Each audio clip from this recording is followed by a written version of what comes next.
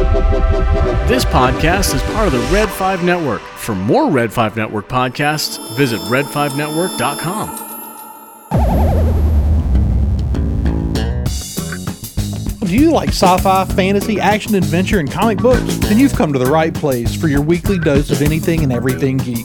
So strap in and let's get this show on the road. Welcome to the Science Fictionary Podcast.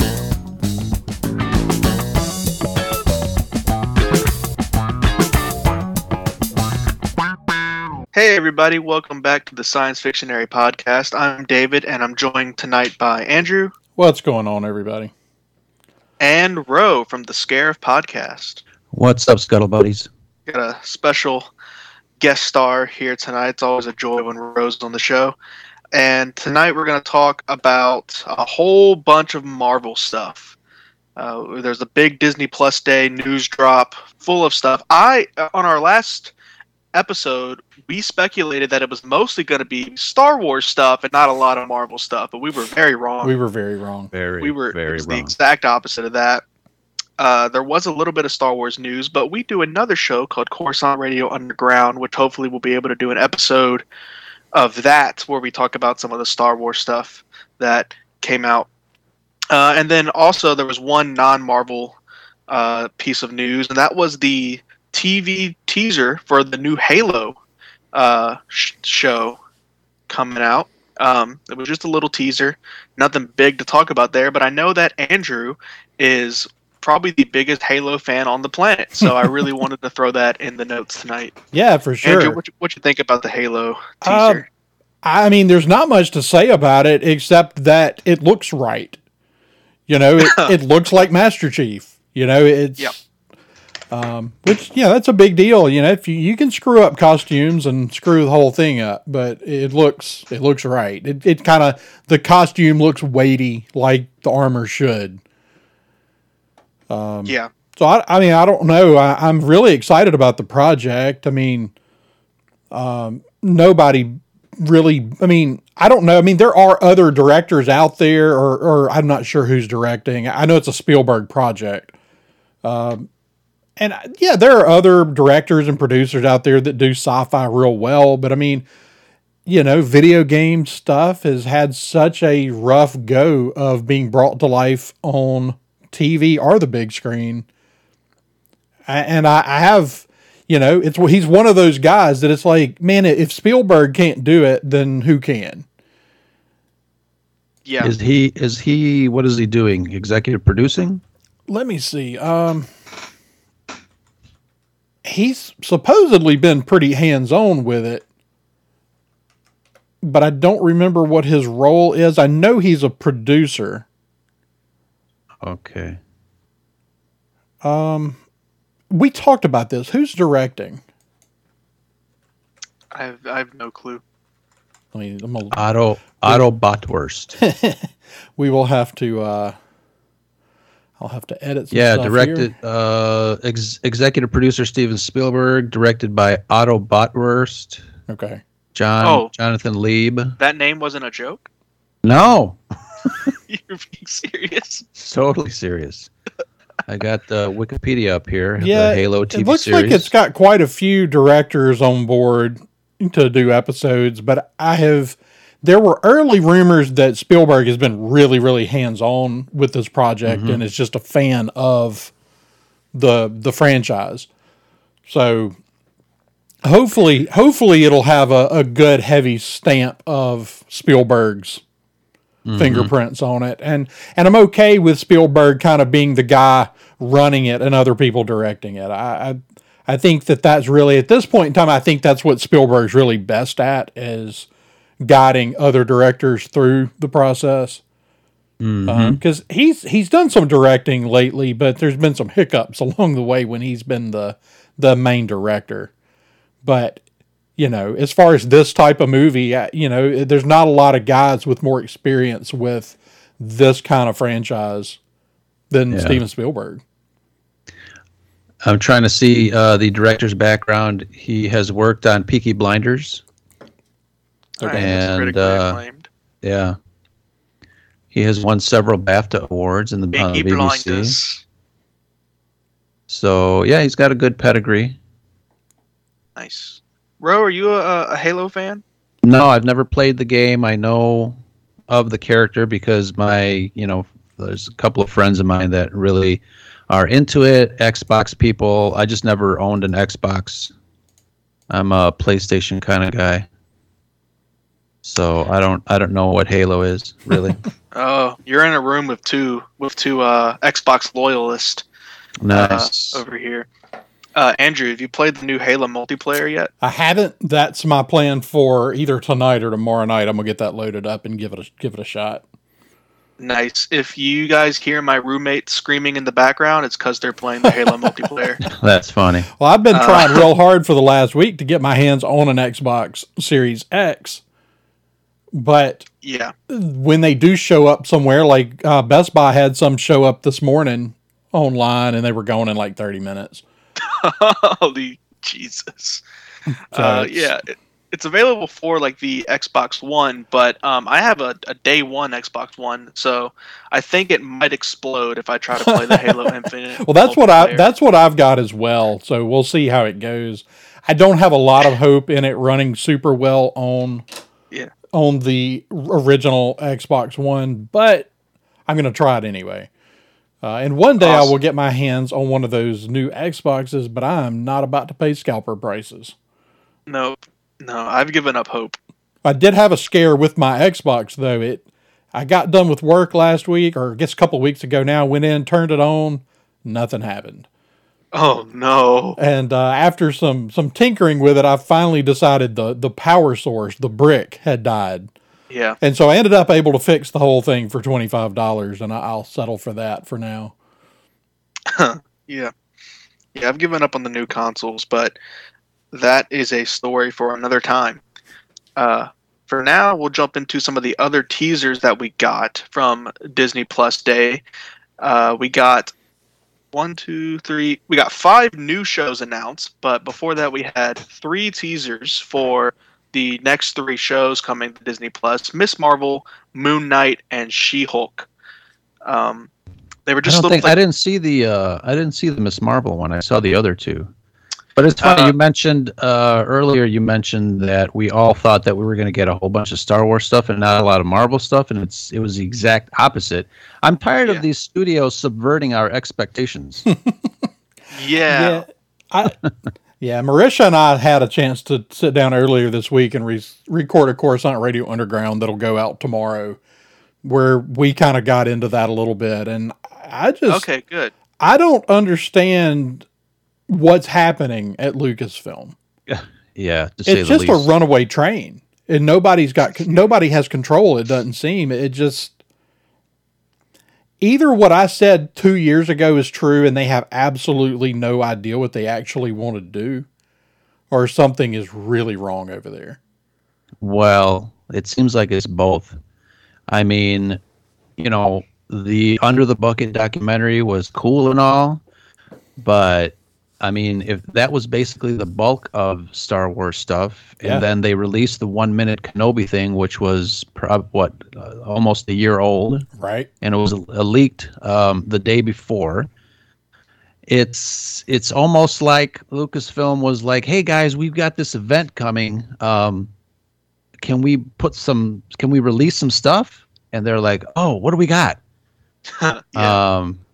Right, and they didn't even save the Boba Fett trailer for Disney Plus Day. Right. And I thought surely they went ahead and dropped that trailer because they've got so much they want to show us on Disney Plus Day. Oh yeah. It's like, I don't know. It's sort of concerning. I mean, it's like I said, and I talked about this on Coruscant Radio Underground. Like, I'm not the kind of guy that likes to call for someone's job or those kinds of things. And it's hard to know what's really happening. And the new Bob over at Disney seems to have different ideas about how things ought to run, and that might be leading to some problems. I know he's supposedly leading a push to put more mature R-rated content on Disney Plus, and he's butting heads with Bob Iger, who's still on the board over that. So, it's it's like without knowing who, it's hard to know who exactly to blame, but something's wrong. Yeah, and as regular Joe Schmoes, I always say that we can speculate and make YouTube videos till we're blue in the face, but we're never really going to know for sure. Especially now that we got Kathleen Kennedy on board for another 3 years. Her contract was extended. Yeah, and I know a lot of people are surprised I don't know if by that sends like weird messages. Yeah, but again, it's we're not in the know, right? And the Kathleen Kennedy thing, I've said this since really, I guess since The Last Jedi, when people started calling for her job. They're never going to fire her. When she's ready to go, she'll go. But I can't see a situation where they fire her. Now, right. Whether they may bring in some other people, and she may just kind of be a figurehead at some point. But yeah. I don't see them moved to the background. Yeah, I don't see them firing her. No. Whatever you think about her, I mean, she's the second or third biggest earning producer of all time. Like, yeah, and powerful figure too. Yeah, I mean, so I just don't see them ever actually firing her. Mm-hmm. I agree. But who knows what we'll get in the future? Obviously, I was discussing some things on Twitter earlier today with somebody regarding the future of Star Wars, and it just kind of seems like, they got the handle, they got the television, the small screen handle on Star Wars, but it's just, where do you go after Rise of Skywalker? Yeah. And I think, they're trying to figure things out, which is fine. It does seem like they're concentrating a lot more on the small screen with the streaming shows. And I think it's, from a business standpoint, I think that's a good thing, because it seems like that is what is, generating the revenue and right. the good, the happy thoughts that fans are getting. It's for the most part, Mandalorian is universally loved. Right. Who doesn't love Grogu? And that's the thing. And I can't remember her name, but I think people do forget sometimes that they did bring on a separate creative head for the TV side of things a couple of years ago. It was one of J.J. Abrams' people. Jennifer Rejwan? Yes. And I can't remember. I'm not sure if that's her first name. Rejwan is her last name. And, and it, of course, Jon Favreau knows how to run a set. And it just seems to be mostly a well-oiled machine. I mean, there seem to be some hiccups with getting things out, and I'm not sure what's causing the delays. But that could be... Michelle Rejwan is her first name. That's right. It could be any number of things that are leading to those delays. And it's hard to point a finger at Marvel, because it seems like everybody's having delays right now. I mean, it's hard to point a finger at just Lucasfilm. When Marvel, which is the biggest well-oiled machine on the planet, has also announced a couple of delays. So, yeah. For example, Miss Marvel, one of the announcements is that has been pushed back to late 2022. Pretty much everything got pushed back a slot. Yeah. That's kind of how they do things. They have set dates that things are going to come out, and they move around what's coming out on that date. A lot. So everything did get pushed back a little bit, but still, there's still going to be a ton of stuff coming out next year. I'm almost a little, I'm not going to say burnt out on Marvel, but I'll say overwhelmed. I haven't even gotten to see Eternals yet, and Spider-Man's coming out in a month, and also there's Hawkeye in like a week. Yeah. And it's like, holy crap, when do I have time to watch all this stuff? And we already got Shang-Chi, and we got Black Widow earlier. It's just so much Marvel stuff. But yeah, Ro, you said you didn't see the Miss Marvel teaser, right? I did not, no. That's okay. It was just a little 30-second thing. It was cute. Andrew, did you get to see the Miss Marvel teaser? I did. And we're talking about a character. I mean, you know a lot more about this character than I do. I'm not that familiar with the character. I can already tell you from the trailer that my kids are going to love it. Yeah, it looks really faithful. Just from like the 30 seconds that we got, it looks like it is perfectly capturing the spirit of what Miss Marvel is, where she is this young Middle Eastern girl in New York, and she is just a big freaking fan of superheroes, specifically Captain Marvel. In the teaser row, we saw that she like kind of made like a little Captain Marvel cosplay that looked really fun, and she's kind of testing out her powers, and it's gonna be the Spider-Man movie we never got in the MCU. Is kind of what it looks like to me, but it looks fun. It looks good. It looks like what I want it to look like as a big fan of this character. I did want to ask you, since you're a big fan of the character, what you thought about them tweaking her power set. Making her a little more energy based rather than more like, I guess, Mr. Fantastic. Right. I'm okay with it as long as we still also get the fun body morphing stuff that she can do, where she can like kind of stretch her body. Yeah, it kind of looks like they're doing that, but more with like an energy based instead of just stretching. Yeah, as long as we get plenty of that, because I think it's one of the most fun things, and you can, because we haven't gotten a Mr. Fantastic yet, it'll be fun to see that. In the MCU. Right. I didn't mind them moving away from it. To me. Yeah. Okay. So I didn't mind them moving away from it, but I don't know the character very well. I know a lot of people were upset about it, but I know they've got this movie, The Marvels, that they're working on with Monica Rambeau and Miss Marvel and Captain Marvel, and with the other two being energy based and her kind of being supposed to be in that same family of superheroes, it seemed to me to make sense to make her powers a little more energy based. It does make sense, and also because she is an Inhuman, and after that absolute atrocious Inhuman show, they're kind of moving away from the Inhuman stuff. I think they really wanted to do Inhumans until they got X-Men back. And now I think between that show and the fact they have X-Men, I think they're just totally moving away from Inhumans. I agree. Especially since they just have completely ignored Agents of S.H.I.E.L.D. now. I think they're moving away from all the Inhuman stuff, and Miss Marvel is probably the most famous Inhuman except for like Black Bolt. So I could see them just completely taking away the fact that she is Inhuman and making it that it's an energy-based thing, which there are bigger fans of the character than me who will probably be upset about that, and I understand if you are upset about it, but it's not like she's a part of the Inhuman royal family. She really has nothing to do with the Inhumans except that is just where her powers came from.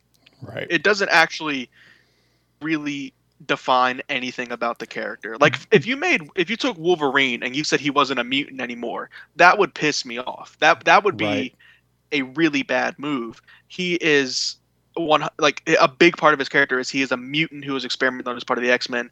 Miss Marvel is just kind of, she's Inhuman, but like that's just an excuse for her to have powers, and it doesn't really matter. You can make her a mutant, you can make her energy based, you can make it she was bitten by a radioactive stretchy person. It doesn't matter.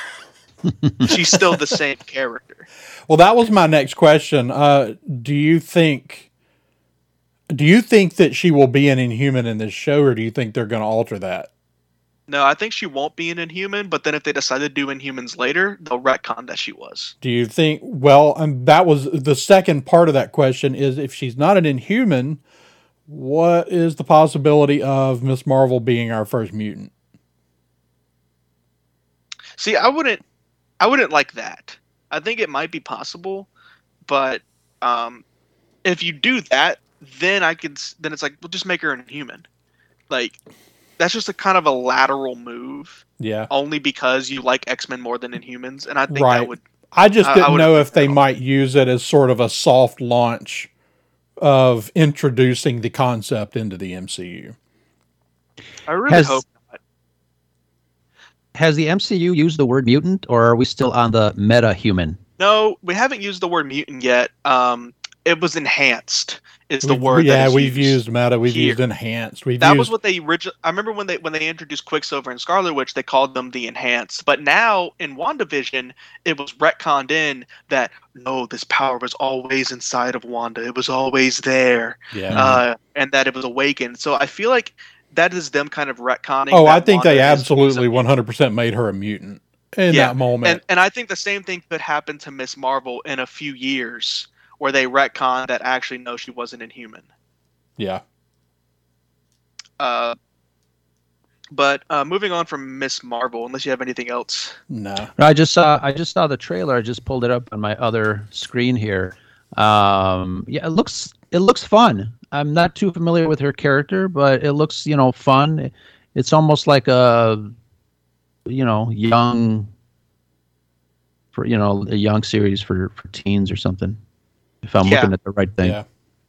Yeah, that's pretty much what I think it's going to be. Well, but and I think the comic, even though I'm not familiar with it, I'm kind of familiar with the reception it's had, and it seems to be how you introduce. It seems to be generally accepted as the right way to introduce diverse characters. Oh, 100%.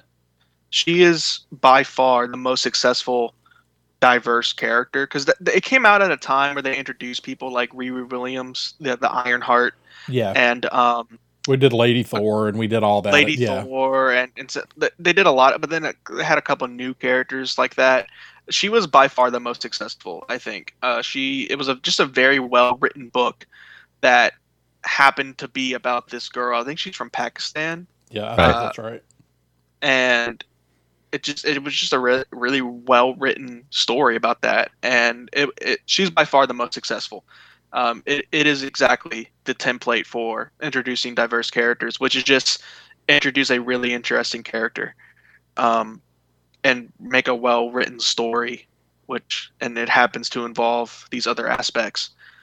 Yeah, she is 100. You're 100% on the money when you say she's like the prime example of how to introduce new young characters and that are diverse. She was only invented like 10 years ago, maybe. Yeah, I think even earlier than that. She's it's more not recent that than old of a that. character. Yeah, 5 years maybe. It won. I guess the comic has won. It's been on several top 10 lists, and it won a Hugo Award for Best Graphic Story in 2015. That's cool. Wow. Yeah. Yeah, I think that's when she was invented. Was 2015. It was a miniseries, came out, Miss Marvel. Nice. Yeah, it's a great story. It's one of the first ever trades I bought for my girlfriend was that. So romantic. I know. Well, she wanted. She was like, "Oh, I want to read comics," and I was like, "Here, read this because I know you'll love it." A trade that I did not buy her is Moon Knight, because he doesn't have any good trades except for like one, and it's really dark and really messed up.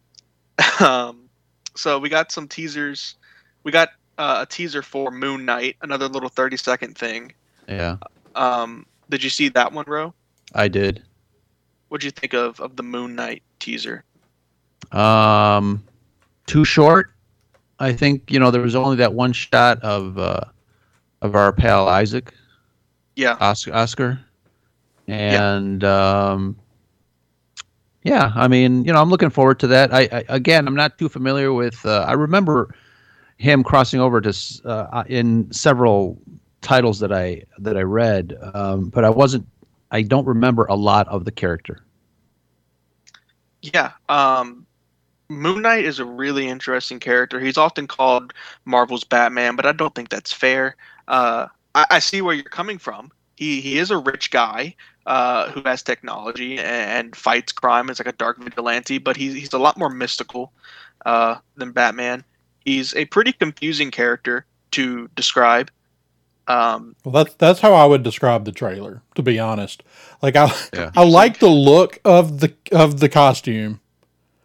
I really like Oscar Isaac, but this is a really big departure from his normal roles. And of course it's going to be hard for anybody to portray. But I think that the trailer, in an attempt to kind of introduce you to the character and the mental instability, just ended up making a confusing trailer. Yeah. To me, it just seemed like a series of shots strung together, and I couldn't follow what was going on. Yeah, it was definitely. It seemed to me like they made a Miss Marvel teaser and they made a She-Hulk teaser, and then they were like, "Oh crap! Wait, we need one for Moon Knight too." Yeah. Yeah, I agree. It was very confusing. A lot of just strung together shots. I don't like the look of the suit personally. We had some leaks a few months ago, and I just didn't think it looked great. And same thing here. Now in the show, in action, it might look awesome. Yeah. I'm gonna reserve judgment, but in the comics, he's always a lot more clean and slick looking than this like sort of like tathered rags look they got going on here. Yeah. It sort of looks like it's very mummy inspired. I kind of got the vibe from, because Egypt. That's what I think they were going for, at least. Maybe I'm crazy for thinking that. Yeah. No, I think you're right, because he does have some connections in the Sudan. Something like that. When he was a mercenary, Mark Spector, he was a Marine operative. Yeah. Becomes a mercenary. Got stranded in the desert. Yeah, so I can kind of see the mummy inspiration for sure. Yeah, and the god that he worships, I think it's Khonshu, the moon god. It is an Egyptian god, I believe. And that's where he meets Khonshu, is whenever he's stranded in the desert, and that's where he gets his powers, his moon powers, which are very vague. Yeah. His moon powers. He's strong, and he's just enhanced. He doesn't really. It's not like he shoots moon blast or whatever. But yeah, he is a cool character. I hope this show does do him justice. I forget, is this a series or a movie? This is a series. This is a Disney Plus series. Yeah. At this point, they're still saying Marvel and Lucasfilm are, at least at this point, still maintaining that they won't do movies for streaming. That they intend to still make movies only for the big screen. Mm-hmm. I don't know how long that holds up. I think at some point that changes, but I know for the big budget movies, I think they've already shown, I think the last year and a half has shown that you can't make the money back on the big budget movies on streaming.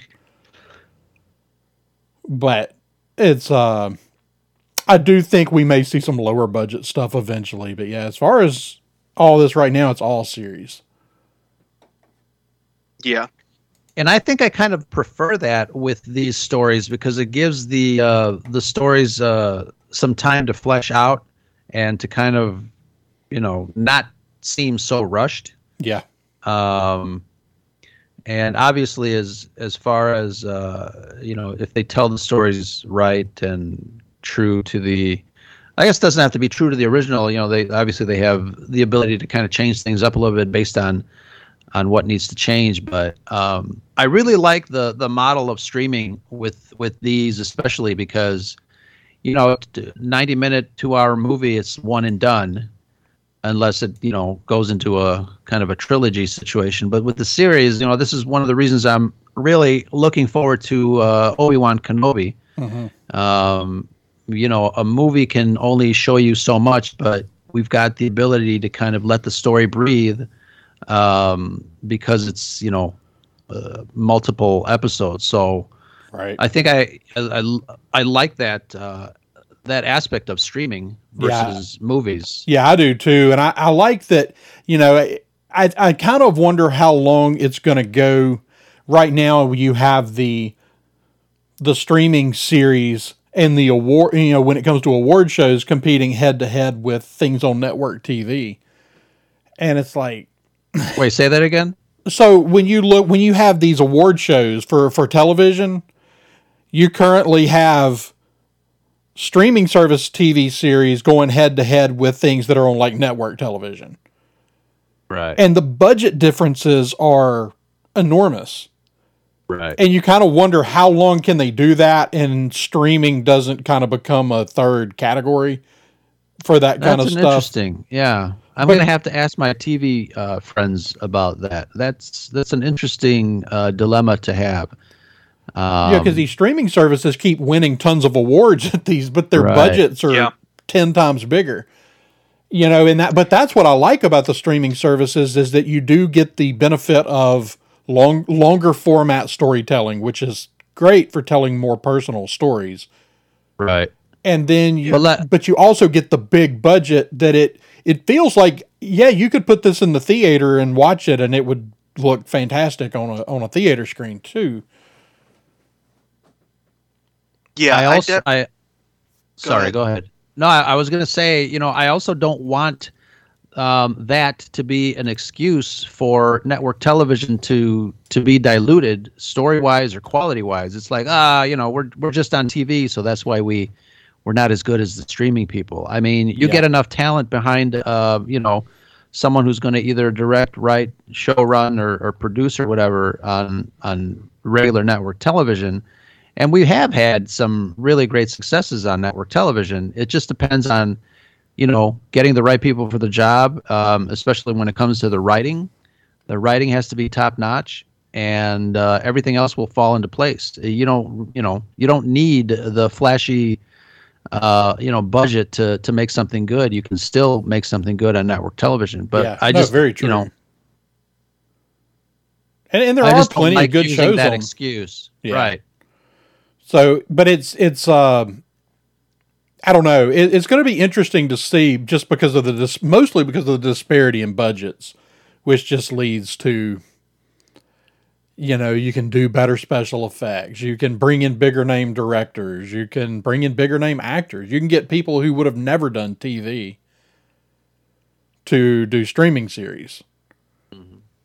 So yeah, it's going to be interesting over the next, decade or so to see how that develops and whether network television kind of like steps up to the plate and decides to really try to compete, or if they kind of evolve two separate directions.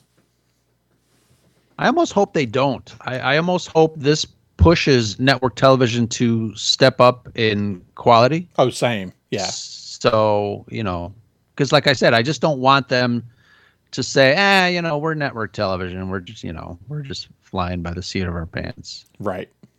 Yeah, I we want completely. Quality content on all platforms. Yeah.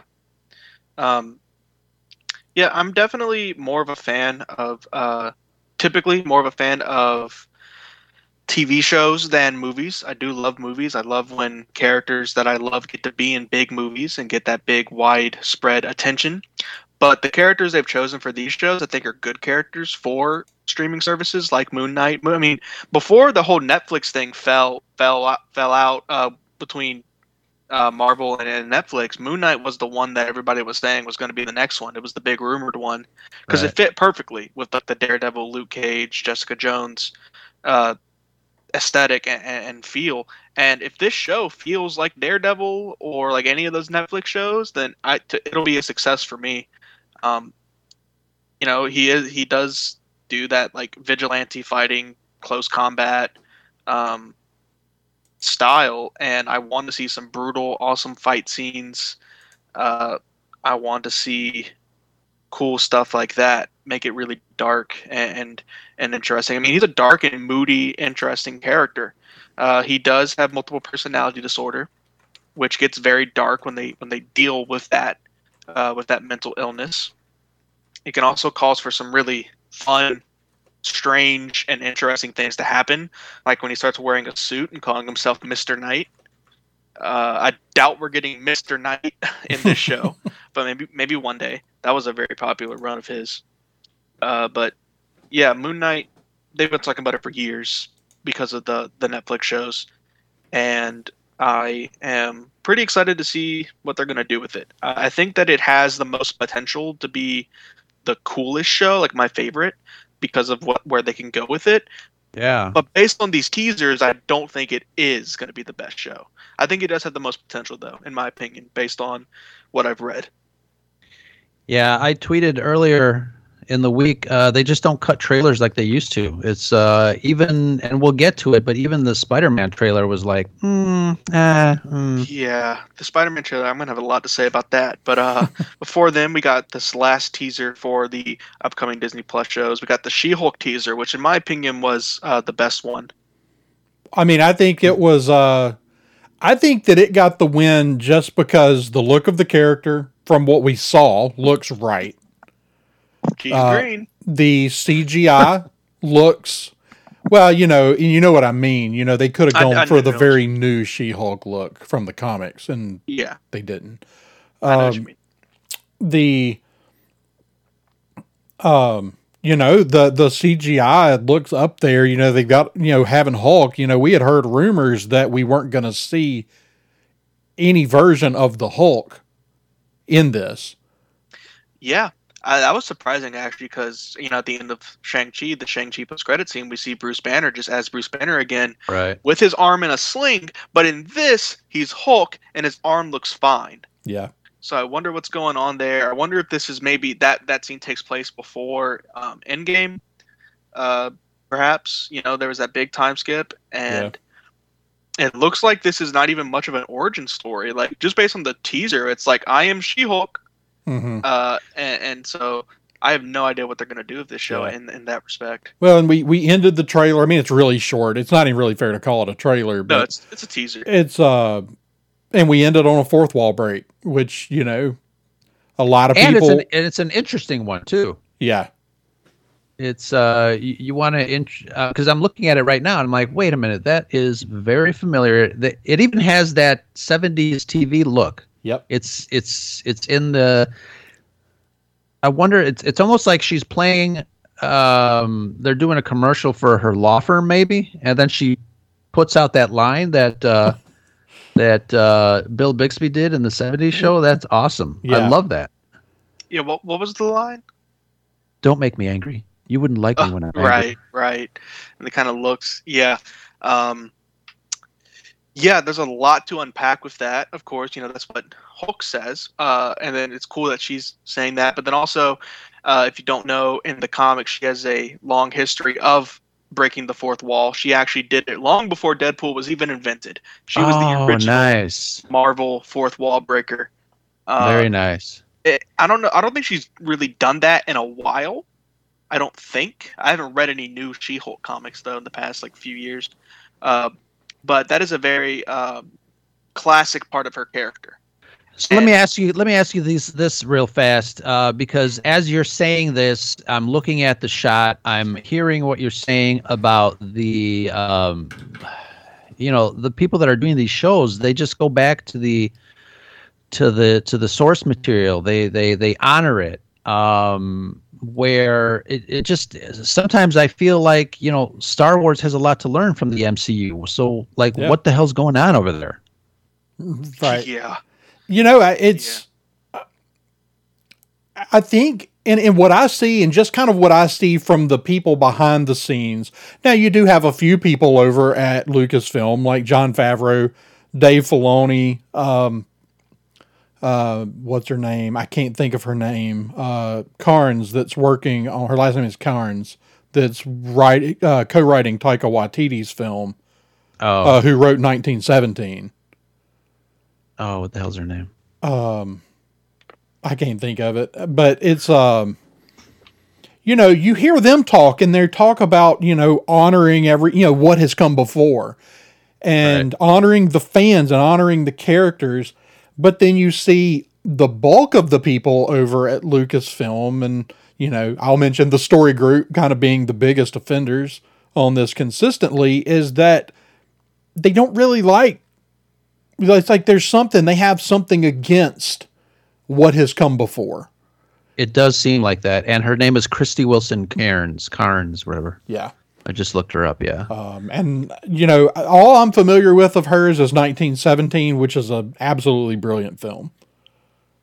Yeah. Yeah. But I was really excited.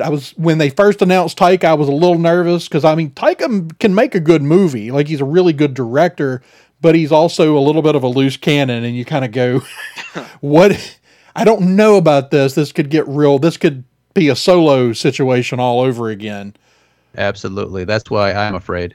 But then they brought her in to co-write the script, and that made me a little more comfortable with it. But it's still a who knows what will happen. But I think somebody there to kind of balance him out may be a good thing. Yeah, I can see that. Oh, she did. She was a staff writer for Penny Dreadful. Screenplay written by Last Night in Soho. Oh, really? Yeah, yeah. I didn't realize she had done that one. I mean, Edgar Wright's one of my all-time favorite directors, so Yeah. it'll be. I'm still waiting to go see that one, but I've heard really good things about it. But yeah, the disconnect over there, and then you've got people at Marvel, and they've got a similar wealth of history. I mean, they have a deeper history, but you hear people at. I mean, Kathleen Kennedy just flat said, we have to create material. We don't, I don't remember her specific quote, but basically acted like they didn't have There was material no to source work. material for Yeah. Star Wars. And it's like, there's 20, 30 years of, source material. There's lots of it and a lot of really good source material. And that's the benefit of somebody like Dave Filoni. He sees the benefit of all those things in Right. Legends, and he cherry picks from it as much as he can, it appears. Right. And then you've got somebody like Kathleen Kennedy, who's the creative head, going, no, we don't have any source material, so all this has to be created. And at Marvel, they fix things to fit the MCU, or Earth 999,999 as they've dubbed it, and they tweak it, but they still really mostly stay very loyal to what makes those characters who they were. Right. Yeah. And I know a lot of people say, well, I don't want Lucasfilm to copy the MCU. And I agree. In a lot of ways, I don't want Lucasfilm to do what the MCU does. But you can't look at the MCU and the juggernaut that it is and not realize that there are valuable lessons to be learned as far as creating this immense franchise from. Yeah. Pretty much any big franchise can learn a lot from the MCU, for sure. And I mean, I think both on what they put on screen and in how they go about planning ahead and the behind the scenes production. I mean, Kevin Feige's got to be 10 years ahead on planning. Uh-huh. Yeah. Kevin Feige planned out like 20 movies, and Kathleen Kennedy couldn't plan out 3. Right. So yeah, She-Hulk teaser.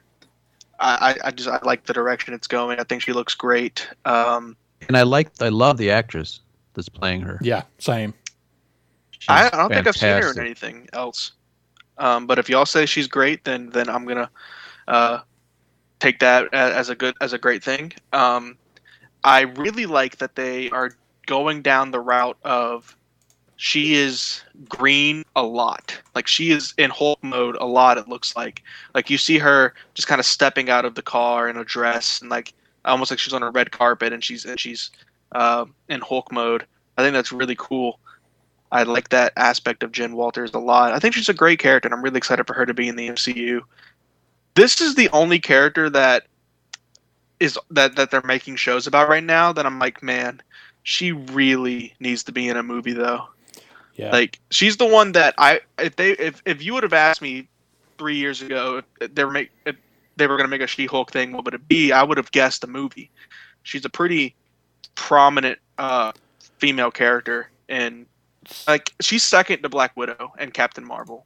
She's up there. Like, those are the top 3 like female characters in the Marvel universe. Yeah. So I really hope she's in like Avengers. And I think she will be. I think the TV one is both going to be a proving ground for the characters. This is the feeling I'm getting from what they're doing is this is kind of a proving ground to get a reaction to the character. Yeah. And it's an opportunity to tell a more personal story with the character instead of having to do that instead of trying to have to introduce the character when you do a movie. Now you have a character with 8 to 10 episodes of backstory that you can just plug into the next Avengers film. I mean, we know that Miss Marvel is going to be in a movie. Right. So there's that, and that's a good thing. I'm sure Kate Bishop is going to show up in a movie. I don't know about Moon Knight just because I don't know where he fits. He's kind of like Blade, where it's like I can't imagine him showing up in an Avengers movie. But it is Oscar Isaac, who is a big deal actor. So it's like they've got to do a movie with Moon Knight eventually. Probably, I would guess. Uh, I wonder why they aren't doing a Blade show. I think it's interesting. I've been thinking about this. We've talked about this before about how Blade is going to be interesting. Of are they going to do an R-rated Blade movie, or are they going to keep it PG-13 because it's MCU? And the more I think about it, the more I'm leaning towards I think they're actually going to go closer to R. They might not. It might not be an R-rated movie, but I think it will be a more hardcore movie with some blood and things like that. Yeah. Because they didn't put it as a Disney Plus show. Does that make sense? Like the fact that they chose to make that one a movie almost makes me think like, okay, they didn't make it a Disney Plus show because it's going to be a really violent thing, and you don't want a Disney Plus original to be super violent. Eventually, Blade will probably end up on Disney Plus because it is an MCU movie. But I can imagine the thought process that Disney has, being like, we don't want to have an original Disney Plus streaming show and it's super violent. Yeah, and Blade's going to be very violent. It's funny, though, because I don't know why they're shying away from that. And I know it's the Disney brand, but come on, man. It's 2021. Yeah. I mean, like, what are you going to do? Just not have a Deadpool thing? He's, like, one of the most popular characters in the world. You're just not going to do a Deadpool thing? Right. But, we'll see how it goes. Like I said, I know there's a push for moving towards more R-rated material on Disney Plus. Which, I mean, I'm not necessarily opposed to it. I know that initially the intention was for that to be what Hulu is. Yeah. Is where that stuff goes. We don't want to forget that Hulu is also Disney at this point. Right.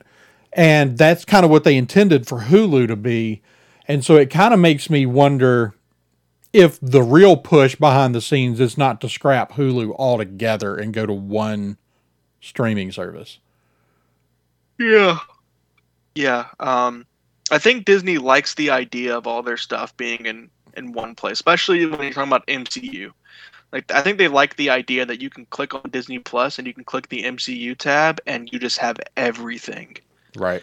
The only thing about getting rid of Hulu is that wouldn't you be getting rid of another revenue stream? I mean, there are some people that are paying for Hulu that may not be paying for Disney and vice versa. And there's a lot of stuff still on Hulu that has nothing to do with Disney. Yeah. Yeah. Well, and the reason that I don't think they'll go that route per se is that, they're doing pretty well with their live TV on Hulu currently. So yeah. But I don't know. It's going to be interesting to see if they do decide to do R-rated content on Disney Plus. But you're right. I mean, Grey's Anatomy on Disney Plus. We're going to start hearing stuff about Blade soon. Yeah. And I do think that it will it might not be R, it might be PG-13, but I mean, I don't think people realize how much violence you can have in a PG-13 film. Yeah. It's these are conversations that I'm sure went on at Disney years ago already. Like, they've already got this stuff thought out. It's just a lot to think about. I really have no idea what exactly they're going to do, but I am excited to see it. I'm just happy we're getting a Blade. At the end of the day, I'm just happy we're getting a Blade movie and we're getting a Moon Knight show. It's just really cool to get these things. Regardless, if there's not a whole lot of blood, I'll live. It'll be okay. But yeah, so those are the 3 teasers we got for the live action upcoming Disney Plus shows. Of course, there are more that they've announced, like Secret Invasion and Ironheart and Armor Wars. Only thing we got was we got a picture of Nick Fury from Secret Invasion, where he has a beard and no eye patch. Nick Fury was already a grizzled old veteran. Now he's even more grizzled and more old and more of a veteran. So that's pretty cool. And then we also got an announcement for one more live-action Disney Plus show. This felt a little bit out of place because it was the only announcement for a new live-action show, which was kind of weird. But we're getting an Echo TV show on Disney Plus, which is going to spin off from Hawkeye. Echo is going to appear in Hawkeye, which is super interesting. I would not have expected this, but I think it is a cool idea, and it is going to be cool to see. One of my favorite. This is gonna seem off topic, but it's not. I promise. One of my favorite aspects of The Walking Dead for the past few seasons is they've had a deaf character, which, by the way, Echo is deaf. They've had a deaf character, and it's super cool how they do her scenes, where we get stuff from her perspective. Where it's deaf, and we see how she like adapts and survives in this zombie apocalypse world. I would love to see that in Marvel with this Echo character. Now, she's a character that comes out of Daredevil comics, correct? So she originally appeared as, I believe this was her. I don't think she existed before this. She was actually the first Ronin, which is the character that Hawkeye was in Endgame. Right. So it's a funny story. Brian Michael Bendis is writing New Avengers, and there's this mysterious character named Ronin that shows up, and he's a ninja. And it's like, ooh, who's Ronin? And everybody on the internet immediately guessed that it was Daredevil. We all knew it was Daredevil, and it's like, you know how everyone guessed that in Lost they were in purgatory, so then J.J. Abrams got mad and switched it up. That's what happened here. So they got mad that everyone guessed it was Daredevil. So he said, well, you know what? Actually, it's a girl, and she's in a bodysuit, because it was drawn like a man. So it's like, no, she's wearing a bodysuit, and it's this character Echo. So she was actually the first Ronin, and she came out of that book and then pretty much basically became a Daredevil character. She's kind of just like a street level Marvel character. But if you had to put her in the category of a bigger character, I guess I would call her a Daredevil supporting character. Yeah. She has also appeared in Hawkeye stuff. So yeah. Do you guys think this is Disney's way of bringing in characters from Daredevil, the Netflix series? I think potentially. I think that this is the window into that world, and I'm still not totally convinced that we're not going to get a little bit of a look at Daredevil here before he probably shows up in Spider-Man. You mean in Hawkeye? Yeah, I mean, I think there's a chance that we see him in Hawkeye before we see him in Spider-Man in a month. I think there's a chance. I think it's more likely we just see Kingpin. We're definitely seeing Kingpin. Vincent D'Onofrio's already been teasing it on Twitter. Oh, that's awesome. He's been reposting the trailers and talking about how much he just loves these Marvel projects. Oh, yeah. Okay. Yeah. I think that this is sort of like they have been slowly stepping towards like, okay, we're going to bring Daredevil back. And I think after No Way Home, it's only a matter of time before we get, because he's definitely in No Way Home. It's only a matter of time before we get an announcement that we're getting another Daredevil show or a Daredevil movie. But yeah, Echo's super cool. She's basically Daredevil, but instead of being blind, she's deaf.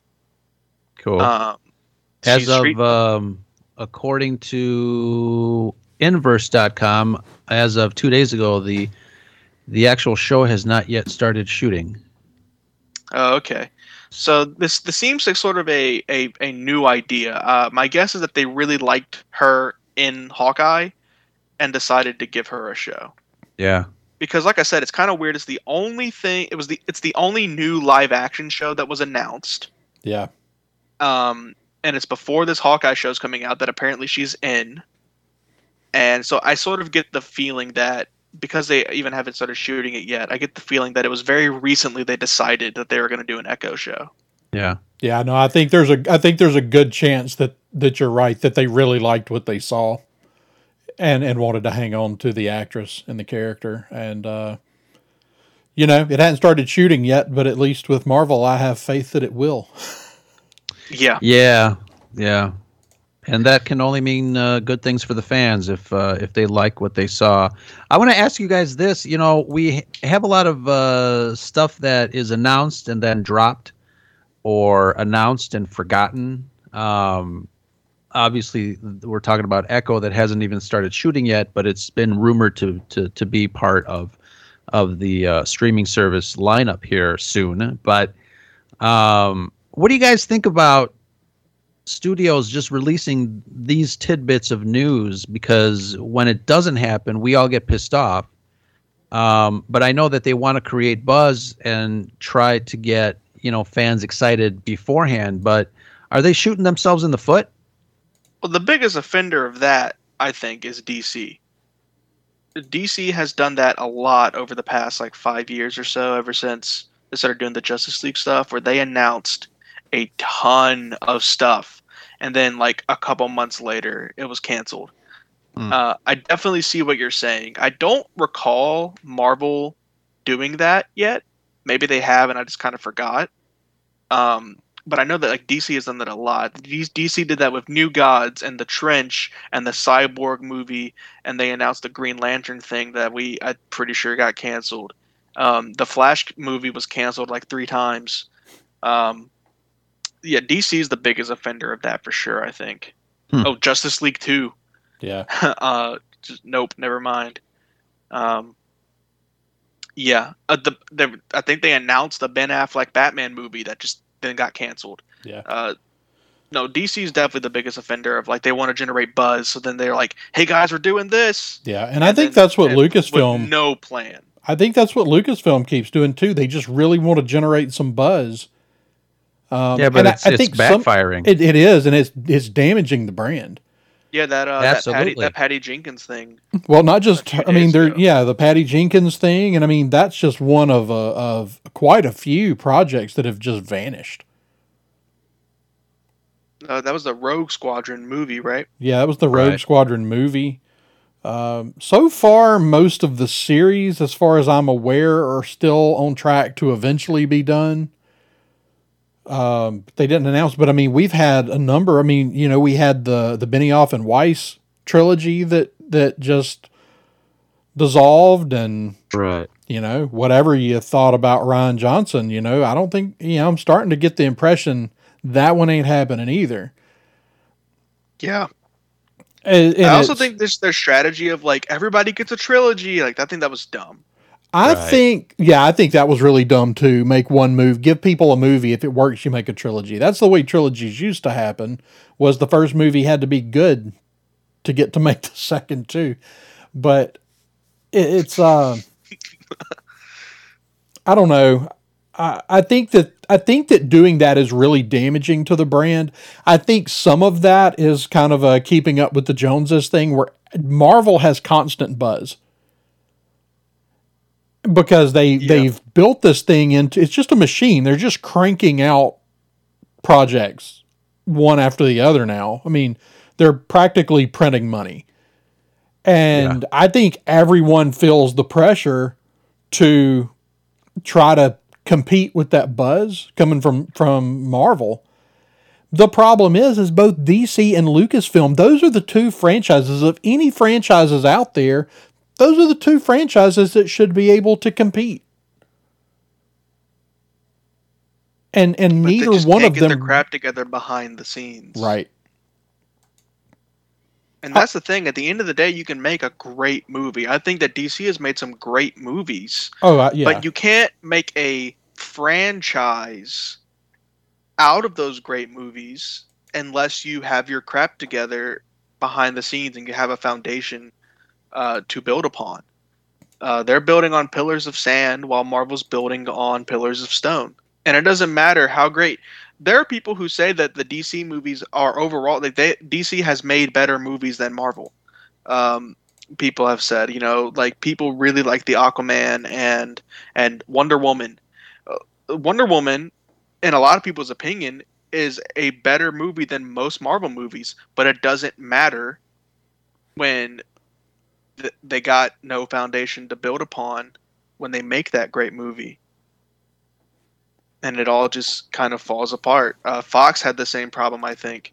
Fox, in my opinion, the best X-Men movies are better than most Marvel movies, but everything was so falling apart behind the scenes. Well, it was falling apart behind the scenes, and then the movie started becoming disjointed. Exactly, because behind the scenes they had no Kevin Feige there telling them, like, keeping it all in check and keeping it in order. Right. And so everything just fell apart. So it didn't matter how good the movies were. Well, that's Logan the thing is one of the best movies I've ever seen. Right. Well, let's don't forget. I mean, X-Men launched. It was huge. It's that first run of the X-Men movies. Even though you kind of look back, I mean, they're a little dated, but they were some of the earlier big blockbuster superhero films. And don't forget that was Kevin Feige. That's true. I forget that he produced. Kevin Feige did a lot of stuff. I mean, but also to be fair, he also did produce those crappy Fantastic Four movies. He did. So he did. You know, he's not perfect, but he's is better than anybody else. Yeah, I mean, he's managed to do what I don't think people really thought was possible, to have a franchise this deep. Yeah. But yeah, bro, I think you're definitely right that it just shoots themselves in the foot because they're worried about getting this constant buzz, and what they don't realize is like, just get your crap together, know what you're doing, start making good stuff, and the buzz will come when you're that big of a. The buzz for a really, really good Superman movie or whatever will come. Yeah. If you're making a good Superman movie. Yeah, same with Batman, and the same with Star Wars. If just having a Star Wars movie in production, like actually shooting, can drive buzz for 3 years. I mean, I've got stacks and stacks and stacks of Star Wars insiders from back in the prequel days that absolutely prove that all you have to have is something in production, Star Wars, and people go nuts for however long it takes you to make it. You know what would get the most buzz? People knowing that something is actually happening and coming. They need something filming. The bottom line is that would be one of the best things that Lucasfilm could do for the brand right now is to get one of these things shooting. Yeah. But instead they keep canceling them. And that'll get people excited. Also, if you want to generate buzz, don't announce things like New Gods and the Trench. If that's what you're worried about.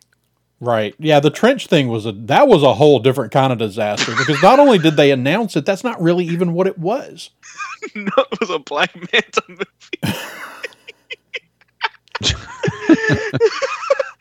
It was like they announced it and everybody collectively groaned and said, "Really? That's what you're making?" And then when they canceled it, it turned out that it had nothing to do with the trench. That's one of the funniest freaking articles I ever read. Yeah. Was when it was like, oh, by the way. Oh, great, thanks. Anyway, yeah. So, Marvel's great. That's the point of this whole podcast, is Marvel is awesome, and we wish other people were awesome. Yeah, the thing is in Marvel is not without their hiccups and problems. I mean, and they haven't had a perfect reputation on the production end. Don't forget about Edgar Wright. That's true. You're 100% right. It as it turns out that Edgar Wright's probably just not a guy that should be making franchise films, and he has said that. Mm-hmm. I mean, he said that because everybody was like, Edgar Wright should make a Star Wars movie, and don't get me wrong, I would love to see what somebody like Edgar Wright, who's a huge Star Wars nut, would do with Star Wars. But he's been real forward with saying, look, I'm not I'm real picky about what I make. I only make a movie every few years, and I make it for me. And, that's unfortunately, that's not the way these franchises work. Yeah. He's the kind of guy that wants full control when he goes to make a movie. Yeah. For sure. And that just doesn't vibe with Marvel. But I mean, Marvel has proven they will allow filmmakers to make films that feel like theirs, but Edgar Wright is too out there. Yeah. For this franchise thing. I think if Edgar Wright came back and tried to make one now, it would go a lot better. Yeah. I think it might actually work out. And I would love to see him come back and do one. I just don't know if it'll ever happen. Me too. I have a good feeling this Sam Raimi Doctor Strange Multiverse of Madness is going to feel like a Sam Raimi movie. You don't bring Sam. I mean, that's the thing. You don't bring Sam Raimi in unless you want a movie that feels like a Sam Raimi movie. Right. Exactly. And I absolutely love, and we're going to get to this in a minute, so I'm getting ahead of myself, but the Spider-Man trailer, when Doc Ock is on screen, there's so many things that feel like a Sam Raimi movie. Oh, yeah. Oh, yeah. It's so exciting. But we'll get there in a minute. First, we got just a few more things to get through here. First, this is the one. There's 3 really, really, really cool animated shows that were announced. But then there was one that I'm like, okay. that I'll go ahead and get out the way. We're getting an I Am Groot show, Oh which is yeah, about Baby Groot, and nice. I think this one is just for the kiddos. The kiddos need something to enjoy too. Yeah, I've heard it. That it's a lot like that Olaf show from Frozen, Mm-hmm. where it's just some vignettes and it's Baby Groot being funny. Very Okay, nice. I'm sure my little sisters will love it. Good for them. That's great. Baby Groot. That's cool. Good for them. But probably the coolest thing. This is I never expected this at all. I would not have had if you gave me a million guesses, I wouldn't have guessed this is what was going to come out of Disney Plus Day. But we are getting. I just want to breathe in because this is so cool. We're getting a revival of the '90s X-Men animated Oh, that's show. right. How could you have buried the lead there? I totally forgot about that. Called X-Men '97, and it is just a straight up continuation of the continuity of the '90s X-Men show. That's gonna be great. And they announced it. Do you know the meme of Wolverine holding a picture? Yep. They announced it with that, and it's him holding a picture, and then the picture he's holding is just a picture of the logo for the X-Men '90s show. Of like, we missed you. And Yeah. it's like, what? That's so That is- cool. That is genius marketing. It is genius marketing. It is so freaking cool that they are doing that, and Yeah. that's fun. That's I think that's the first X-Men thing that Disney is doing since they got it back. Yeah, I think so. And that's a great step. What a great way to build some trust with fans who might have been worried about like, oh, what are they going to do with the X-Men? Oh, well, we're taking the arguably best superhero show ever made, and we're Mhm. reviving it. I don't think it is. You know, I'm a big Batman animated series fan, but this is up there. Yeah, This is definitely. top 3. Do you guys feel that how DC had that fan experience a couple of months ago, and they went and they did their streaming like all day long, basically. I think Disney missed an opportunity to engage the fans that way, and I don't know why. Yeah, I know. I see what you're saying. I did like some of how like they had like The Rock and stuff like that doing the streaming and announcing Black Adam, but then they also had Ezra Miller mess ups, so it wasn't perfect. But I do see what you're saying. It There just was a- seemed like a lost opportunity to really connect with the fans and announce them and stuff like that. Yeah, I see what you're saying. You know, it did kind of feel like, oh, Marisha's here now. Everybody. Hey, Marisha, Hey, how you Marisha. doing? We're all incognito because we're all in pajamas. So Okay, well, I don't want to risk my internet exploding by turning off the camera. guys, I can see that. That's fair. We're talking about the X-Men animated show revival that was announced. Oh, yes, I did hear about that. This is very exciting news. Yes, it's going to be very awesome. So you can just jump on in and just tell us what you think about the rest of the news we still have to talk about. I'm sorry, I'm not going to go back through the other stuff because we are already an hour and 15 minutes into this. Alas, I went to dinner. I had to, so here I am. Oh, Right? very selfish of you. I know. I'm just the worst. But yeah, Andrew, thoughts on the X-Men 97? Oh, I'm really show? excited about it. I mean, as far as animated series, I mean, that was, that and Batman, the animated series. I mean, that's the two I'm familiar with. And My personal favorite is Spider-Man the animated series, and now I'm just holding out hope for that one yeah, because Yeah. they ended that show on a cliffhanger that was which never one? resolved. Which version? Which the one? the '90s Spider-Man. One him solo or Spider-Man and his amazing friends? No, him solo. Okay. It was from the '90s. It actually crossed over with the X-Men '90s show sometimes. It's I don't even know how to describe it because I'm about to say like it's the one with Spider-Man, like that's, but it's my favorite thing in the world. It's not great.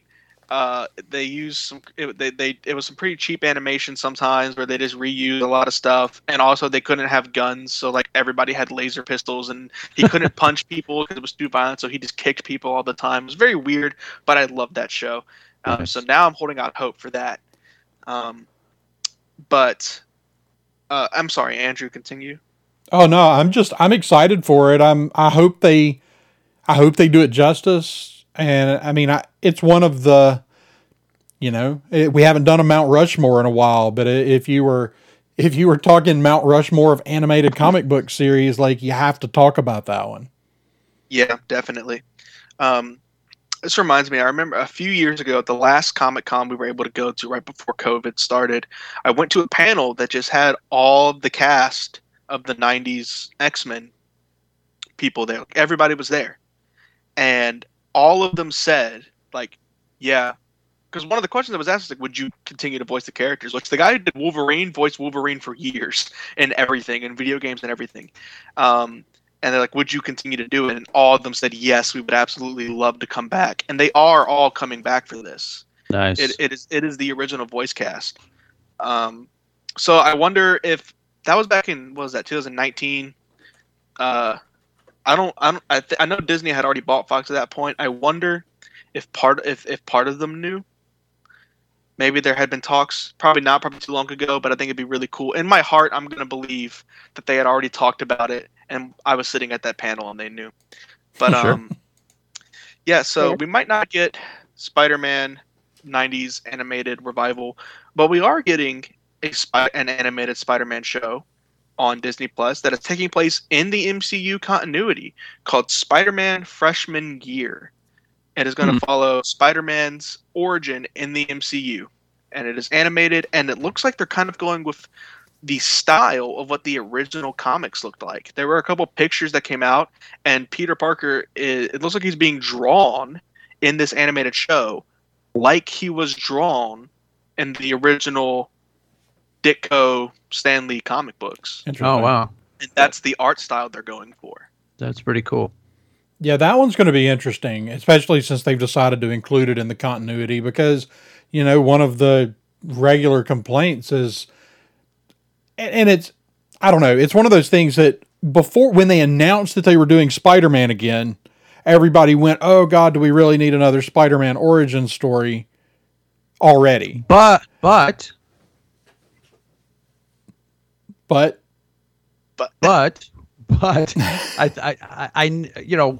complained to you about this on several occasions. The fact that the MCU has no mention of Uncle Ben. Yep. and the story behind his motivation. Mm-hmm. I think that kind of sucks. No, I do too, and I think that's kind of this thing where everybody was screaming about how they didn't want an origin story again already, and so they didn't give us one. and it sucks that we don't have a lot of that stuff.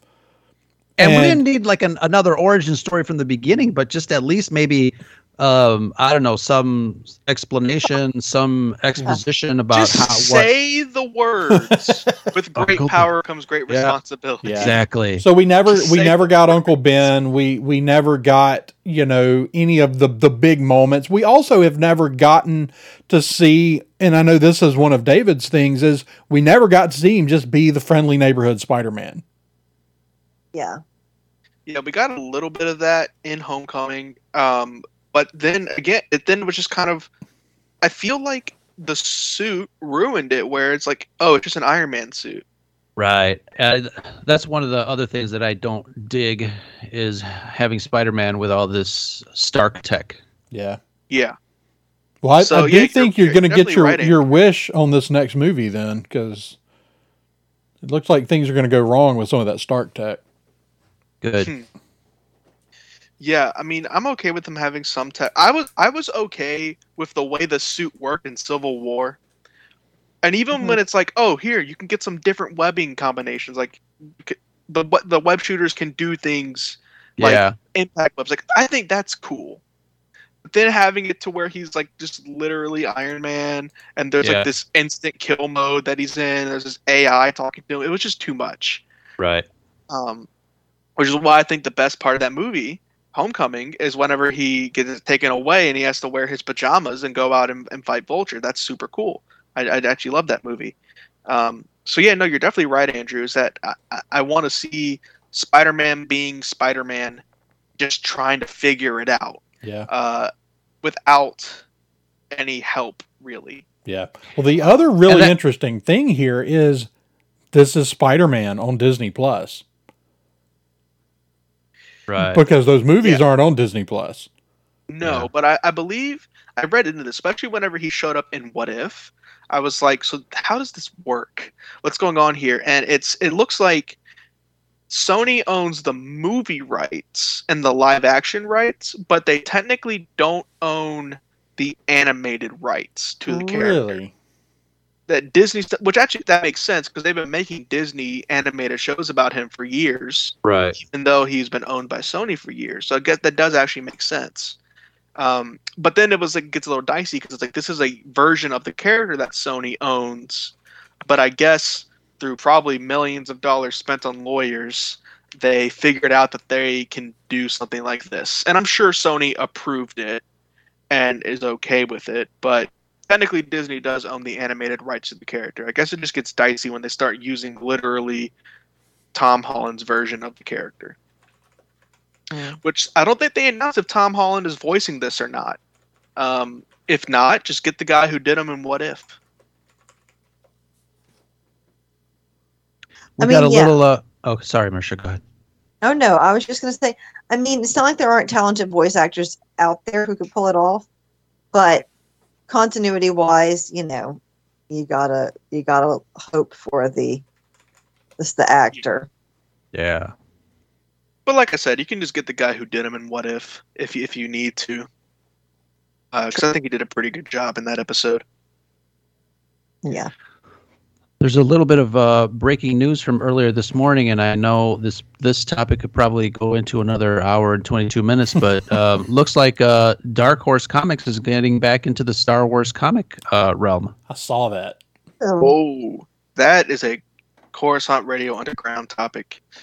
Yeah, that's all right. big I'll one. be back for that one too. Yeah, awesome. We'll get you back for that one because I definitely. I hope that didn't come off as rude. But I meant that as like, yeah, No, you're right. Yeah. That is another hour and a half because holy crap, those Dark Horse I Star Wars love comics, excellent. Yep. Yeah. So one more. What do you guys have any more thoughts on Spider-Man freshman year? I'm excited to see it. I'm just excited they didn't include home in the title somehow. Right. Well, I think this is the end. I think this is likely the end of that trope with this next movie. Yeah. But yeah, before we get into the big Spider-Man No Way Home trailer, we have one more piece of news. This is something that I'm sure once Andrew and Marisha read about this, they knew that I would be beyond excited about it. We are getting a Marvel Zombies animated show spinning off from What If. Yep. I expected that there would just be a Marvel Zombies 2 and What If Season 2, but no, we're getting a whole animated show. Marvel Zombies. You got your wish. So weird. Yes, when we were talking about this, that's what I was like, man, I really just hope we get more Marvel Zombies. And yes, I want to see my beloved characters tearing each other apart viciously. Yes. One of my favorite reviews of Marvel Zombies ever was when a guy said, if you hate superheroes, you'll love this book. Which I think is a little too nihilistic. But yeah, Marvel Zombies. It's gonna pick up right where that episode left off of them going to Wakanda and trying to save the world. There's a lot of cool directions they can go with this, and I'm just really, really excited about it. I think it's gonna be so cool. I love Marvel Zombies. Yeah, that's very fun, and I think it's going to be. They've got to sort of balance out their content a little bit because they've definitely gone a lot of things toward, young children, like under 10. And I think they want to make sure that they continue putting out new content for your teenagers and your adults as well. And not that kids can't watch it, but kind of not everything doesn't have to be aimed at 7-year-olds. And I think this is kind of an example of that. Yeah, like we're getting I Am Groot, and then we're also getting Marvel Zombies. Right, and I'm glad to see. I think the biggest news here is just that I think the success of What If has really blown the doors open to explore these things that don't have to fit in the MCU proper. Yep. Yeah, it's setting a precedent for if you have a really good episode of What If, maybe you can get a show. Yep. Yeah, and I mean, there are a couple of episodes of What If that, that version of Doctor Strange could be an interesting show. And Peggy Carter. Yeah, Captain Carter. I would imagine that that's was the an next awesome one. Yeah, I think it's fairly likely that we'll get a Captain Carter animated show at this point. I think that'd be cool. Yeah, it seems like it. I do too. But yeah, that is all of the big Disney Plus Day news. We finally got through it all. There's still one more monster thing to talk about before we wrap up the show here, and that is the trailer, the much anticipated trailer for Spider-Man No Way Home. So, holy crap. Right off the bat, I want to ask, did y'all think that Toby and Andrew were going to be in this trailer? No. I was hoping no, because that pretty much would ruin everything. And one thing that I really hate and is annoying to me is seeing the trailer and realizing, well, I don't have to see the movie anymore. Yeah, I 100% agree with you. Marisha, did you expect him to be in the trailer? No, I would have been shocked if they had been. Yeah, I agree. I mean, even if we expect that to happen, I'm a little surprised they showed as many people as they did. Yeah. Yeah, it is absolutely bonkers. The thing is, as far as trailers go, Marvel is still does a pretty decent job of not showing you too much. That's true. I mean, that Eternals, people were saying, oh, they showed too much in that last Eternals trailer. And if you haven't seen it, I promise you they didn't show too much. Right. They showed stuff from the first 5 minutes. Nice. And so my thing with Marvel is always, if they were willing to show us that, then what are they not showing us? Mm-hmm. Yeah. I think there's villains we don't know about yet. I mean, I think it's pretty obvious that Andrew and Toby, or at least one of them, is in it at this point. But with them choosing to have parallels to the Andrew Garfield Spider-Man with MJ falling. And Lizard, I think Lizard's in the shot. Lizard's in the shot. Yep. Electro's in the shot. I think they're both in it. I think you can actually see where they're cut out, frankly, in a couple of those scenes. Yeah, definitely. I think this trailer showed a lot, but I still have a lot of questions. And there's still a lot, like there's those cryptic lines where Doctor Strange is like, you know what you have to do, Peter, we have to do it, and Peter's like, no, there must be another way. Like, I don't know what they're talking about. I don't know what that means. Yet. Also Scooby-Doo. I don't know what the hell that means. Yeah, well, what are you talking about, Scooby-Doo? Yeah. What are you talking about? That was an interesting line to put in the trailer because I think it's missing context. Yes. Like, Marvel, sometimes the humor in Marvel doesn't land, but not, like, rarely is it that far off the mark. So I'm assuming there's some context there that we just don't have at all. Right. I think but that someone cutting the trailer thought it was funny anyway. So here's my thing about the trailer for the most part, because I'm scrubbing through it right now, and you guys know my hang up for over the top comedy in like sci-fi fantasy stuff. Right. And obviously I'm a fan of the Marvel movies. They have a lot of comedy, and I think 9 times out of 10 it fits fairly well. I think some of the humor in the trailer here that they selected to show us is totally out of place because you've got an actor like Alfred Molina who is coming back as one of Spider-Man's most, by fans, favorite arch nemesis, and they're making fun of his name. It just kind of threw me off, Right.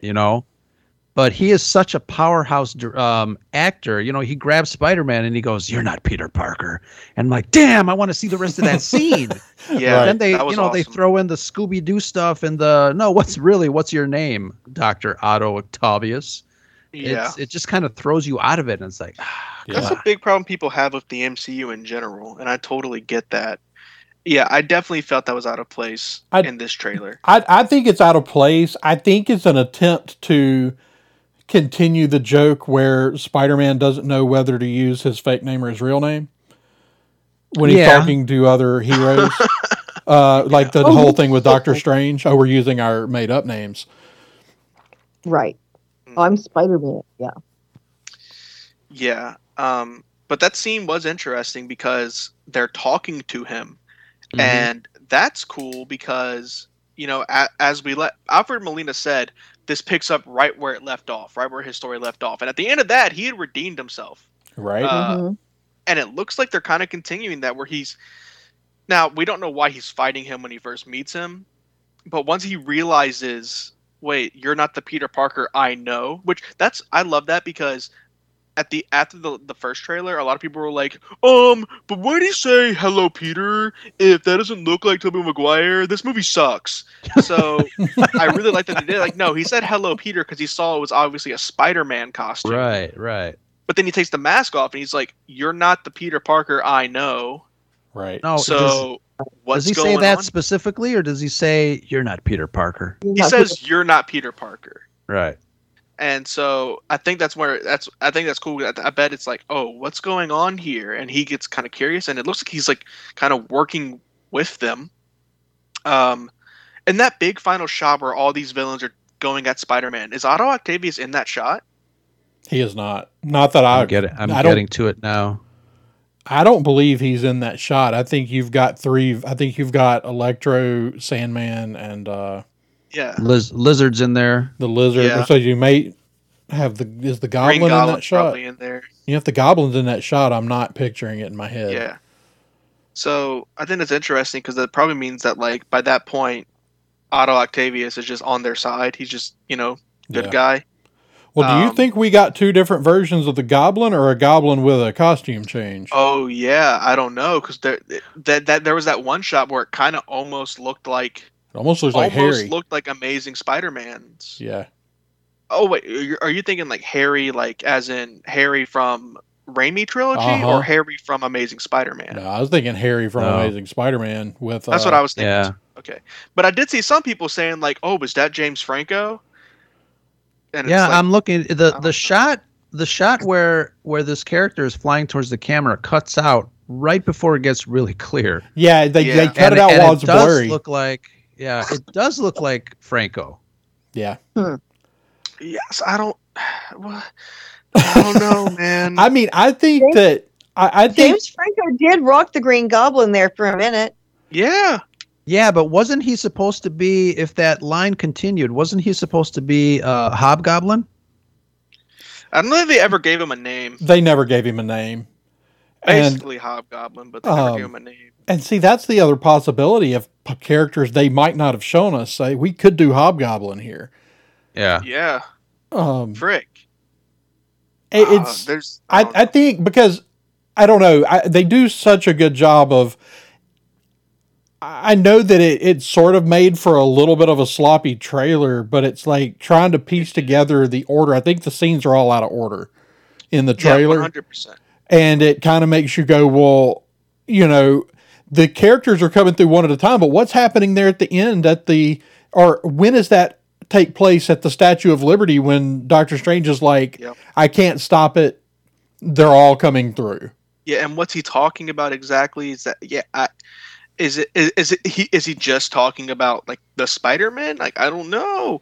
And then there's a lot of like questions. There's Here's that scene another- earlier. Go ahead. I was just going to say, here's another question for you. What do you guys think of the line where Strange tells him, it's inevitable everyone dies fighting Spider-Man. Oh yeah, I thought that was super cool how they pointed that out. Yeah, And that's what basically it's like, that's these characters' fate. right. And so it's like, is that what they're talking about when Doctor Strange says there's no other way, and Peter's like, no, there must be another way, and Doctor Strange is saying like we just Right. have to kill him. Yeah. Like we just have to kill them. Is that what's going on? I have no idea. But I think it's interesting that they pointed that out because yeah, that's true. Well, Every single one of these characters is dead. Well, it's almost true. It's not Sandman. Oh, that's right. Sandman gets blown Peter away. forgave him and he left. Yeah, and then he blew off into the wind. Yeah. So silly. That's true. I wonder if they're just going to ignore that. I wonder if just they just didn't watch that movie. They just don't know. Yeah, I think we're just for an absolutely wild ride. I mean, heck, Venom is probably in this. Yeah, Venom's probably in it. Or if he's not in this, he'll be in the end credit scene. Yeah, Could be. We are definitely in for a wild Venom or ride. Topher Grace Venom? What Oh. if we get Topher Grace Venom? Oh my God! No, please. Holy crap! I would love that so much. Oh my God, that would make me happier than seeing Toby. I mean it. Like I want that so bad because I love. Okay, the Venom is crappy, but Topher Grace's Eddie Brock, I love. I think that's a great character, personally. I understand why people don't, but I freaking love Topher Grace's Eddie Brock, where he's just this loser. That would be awesome if we got Topher Grace Venom. I have a prediction. This final shot where MJ is falling and they show Spider-Man's hand reaching and MJ's hand, and then they just cut to black. mm-hmm. You know who's showing up to save her, right? Yeah. Andrew. I will be absolutely shocked if it's not Andrew Garfield. Now, the glove they showed is definitely Tom Holland, Right. but that doesn't mean anything. Right. No, I think totally it could be Andrew Garfield swinging in and saving her. Redemption. Remember, there were rumors that we were going to get Emma Stone and Kristen Dunst in this, so they still might be in it. What about Emma Stone as Spider-Gwen? Spider-Gwen? Yeah, that would be amazing. That would be so And freaking cool. Furthermore, what about Chris Pine and while we're throwing things out, Jake Johnson as Spider-Man? Whoa! 'Cause they did them in Spider-Verse. Mhm. I don't think that's going to happen because they're already making a Spider-Verse 2. Yeah, I just Holy rewatched Spider-Verse today, actually, and Jake Johnson was the absolute perfect casting for this kind of like washed up, haggard Spider-Man, Peter Parker. I'd love to see him play a live-action version of that character. Yeah. But but that's what I'm saying. Like, there's absolutely 100% no telling who or What we're what could gonna show get. up in this. Yeah. You guys are forgetting one thing. What's that? Spider-Ham. John Mulaney Spider-Ham. Live action. So That's what I want to see. What did y'all think about the redesigned Statue of Liberty? Oh, let's see. I didn't even notice. It's undergoing construction, and the torch, it's all polished again. It's not the oxidized green anymore. It's being completely restored, and the torch has been replaced with Captain America's shield. You know what? I thought I saw that. I wasn't too sure. And I'm like, it looks like Captain America's shield. I looked that up. Holy crap. Now I've got to look it up too. Yeah. Which is I think is a really, really cool tribute to, this world, the blip, after the blip, Cap and, the other heroes that, stood against Thanos' forces, and it makes perfect sense to me to. It does, except there is still a Captain America. There is, but it's, this one that theoretically gave his life protecting Earth. Well, so did Iron Man. Let's make an Iron Man gauntlet up there. Oh, I guarantee there's. I guarantee. I mean, we've been seeing Iron Man stuff everywhere. Yeah, I know, because it's a Iron Boy Jr. movie. So And we're of course, we're also pretty close to getting Cap the musical. Yeah. Gosh. Okay, y'all, I want Cap the musical. I want to see that on Disney Plus. Like starring Chris Evans. I don't care. No, I want to see like the Broadway, like the in-universe Broadway musical, Cap the I musical. see. Yes, I want that. Honest to God, at this point, don't be surprised if that happens. I want that, and I also want the full scene of Loki's death between Matt Damon and Luke Hemsworth from Ragnarok. Yeah. I want that Yeah. full play. Mm-hmm. I want that play, tragedy but of I Loki. want them to confirm my theory that Loki actually went to Earth and got Matt Damon to play him in that play. That would be. That would be awesome. Yeah. But yeah, this Spider-Man trailer, I mean, holy crap. Now, I feel like you're going to agree with me on this. I kind of wish they would have waited a few movies to do something this crazy with Spider-Man. You mean a few more Spider-Man movies? Yeah, like a few more. Like I wanted at least one more movie that was just about Tom Holland as Spider-Man. Oh, I can see that. Yeah, he's been working too much as an ensemble. Yeah. Yeah. Yeah, I can see that. I agree completely, so except they're somewhat having to play ball with Sony just to make the movies at all. Right. And I think that this is their big pivotal point where all of a sudden the Sony verse is connected. Mm-hmm. And I think that that's a big deal. This is the linchpin that says that, yes, that suddenly, yes, all these things that Sony's making, they also exist in alternate dimensions. And I'm still not totally convinced that our Spider-Man doesn't have the reverse of what happened to Venom at the end of that movie happen, and that this Spider-Man, that Tom Holland Spider-Man, doesn't end up in the Sony verse. But the problem there is they already put Venom in this one. That's true. So then if they put... But that just matters how the Venom one pans out in this one. If they put Tom in the Sony verse, then now they're once again in two different universes. But you're right. How's it pan out? I don't know. That's always the open possibility. If Sony ever pulls the plug, they'll just say he transported to a different multiverse. Yeah. Or this is just a different version, almost identical version of Spider-Man. Yeah. But then even in the Sony verse, it'll still be three different multiverses within the Sony verse. Mm-hmm.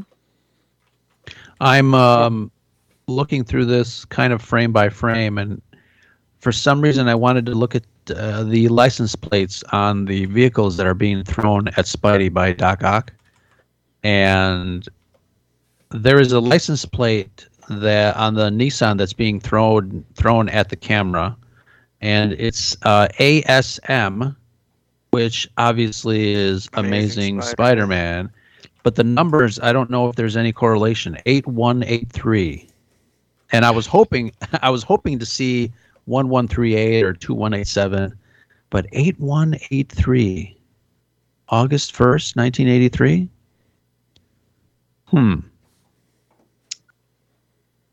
Or am I being too nerdy and reading too much into it? Don't say it, Marisha. Don't say it, Marisha. I know I'm being too nerdy. It's pretty nerdy, but there's already lots of articles on this. Really?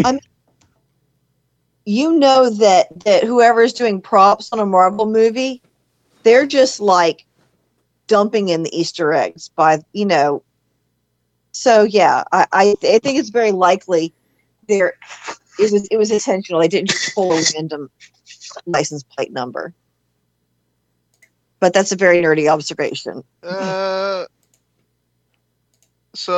Amazing Spider-Man number 80, 81, and 83 was the first appearance of Spider-Man's villain, the Kangaroo. The Kangaroo? Yep. Oh dear. Is this someone that was bitten by a kangaroo, or? I've never heard of the kangaroo, man. I mean, I got don't know. attacked by a bat yesterday, and I didn't get anything. Well, that doesn't seem fair. Yeah, there's a lot of speculation, and nobody seems to have any. Amazing Spider-Man 246 released on the first week of August in 1983. The issue that features Peter Parker, Mary Jane, J. Jonah Jameson, and the Black Cat all having bizarre and usually comedic daydreams, and the story is introduced by the Watcher. Okay. Obviously, this means that the movie is a secret bonus episode of What If, and everything that happens in it is a dream. That's interesting. Obviously. I mean, what else could it possibly mean? But what I'm reading here is that what? Oh wait, never mind. I'm confused. Anyway, no, I have no idea. I think it might just be a random number at this point, to be honest. I don't think you're super nerdy for reading into it though, because they have definitely done things like that before. All right, Oh, here's another article. John Watts has a history of hiding license plate Easter eggs in movies. This one would refer to has something to do with Daredevil. Ooh. Oh yeah, that's another thing. Daredevil's totally in this movie. Yeah. And I'm really excited to see that. He's probably in it for like 5 seconds as a lawyer. Yeah. But yeah, it's gonna be. Oh, that actually reminds me. One thing I wanted to bring up. So after the first trailer, a lot of people were saying like, "Oh, Doctor Strange wouldn't screw up a spell this badly. That's really out of character, and they've ruined Doctor Strange's character. They've ruined his character." Yeah, totally. And if Shanti's listening to this episode, let's all say it together. It's Mephisto. It's Mephisto. but people were saying that, but now in this trailer they explicitly said, "Peter, you screwed up the spell." Right. Which is exactly what I said last time when I was like, "Oh, hey, it's probably Peter screwed it up." Right. But everyone's like, "Oh, they ruined Doctor Strange's character." Yep, they ruined him. They sure did. You've seen one trailer for this movie, and you've determined they have ruined this character. But a couple of things, like I know y'all were talking earlier about, not necessarily loving Spider-Man having all of the tech. Like sometimes it's over the top. It does look like he potentially loses the Iron Spider, the nanotech, and it almost looks like there is a scene where I think it's pretty apparent that Doc Ock has taken control of at least a portion of the nanotech. Mm-hmm. And you can see it beginning to coat the arms. Yeah, I saw that. But the other side there is, what did y'all think about that black suit? Which literally looks duct taped together. That suit, I don't.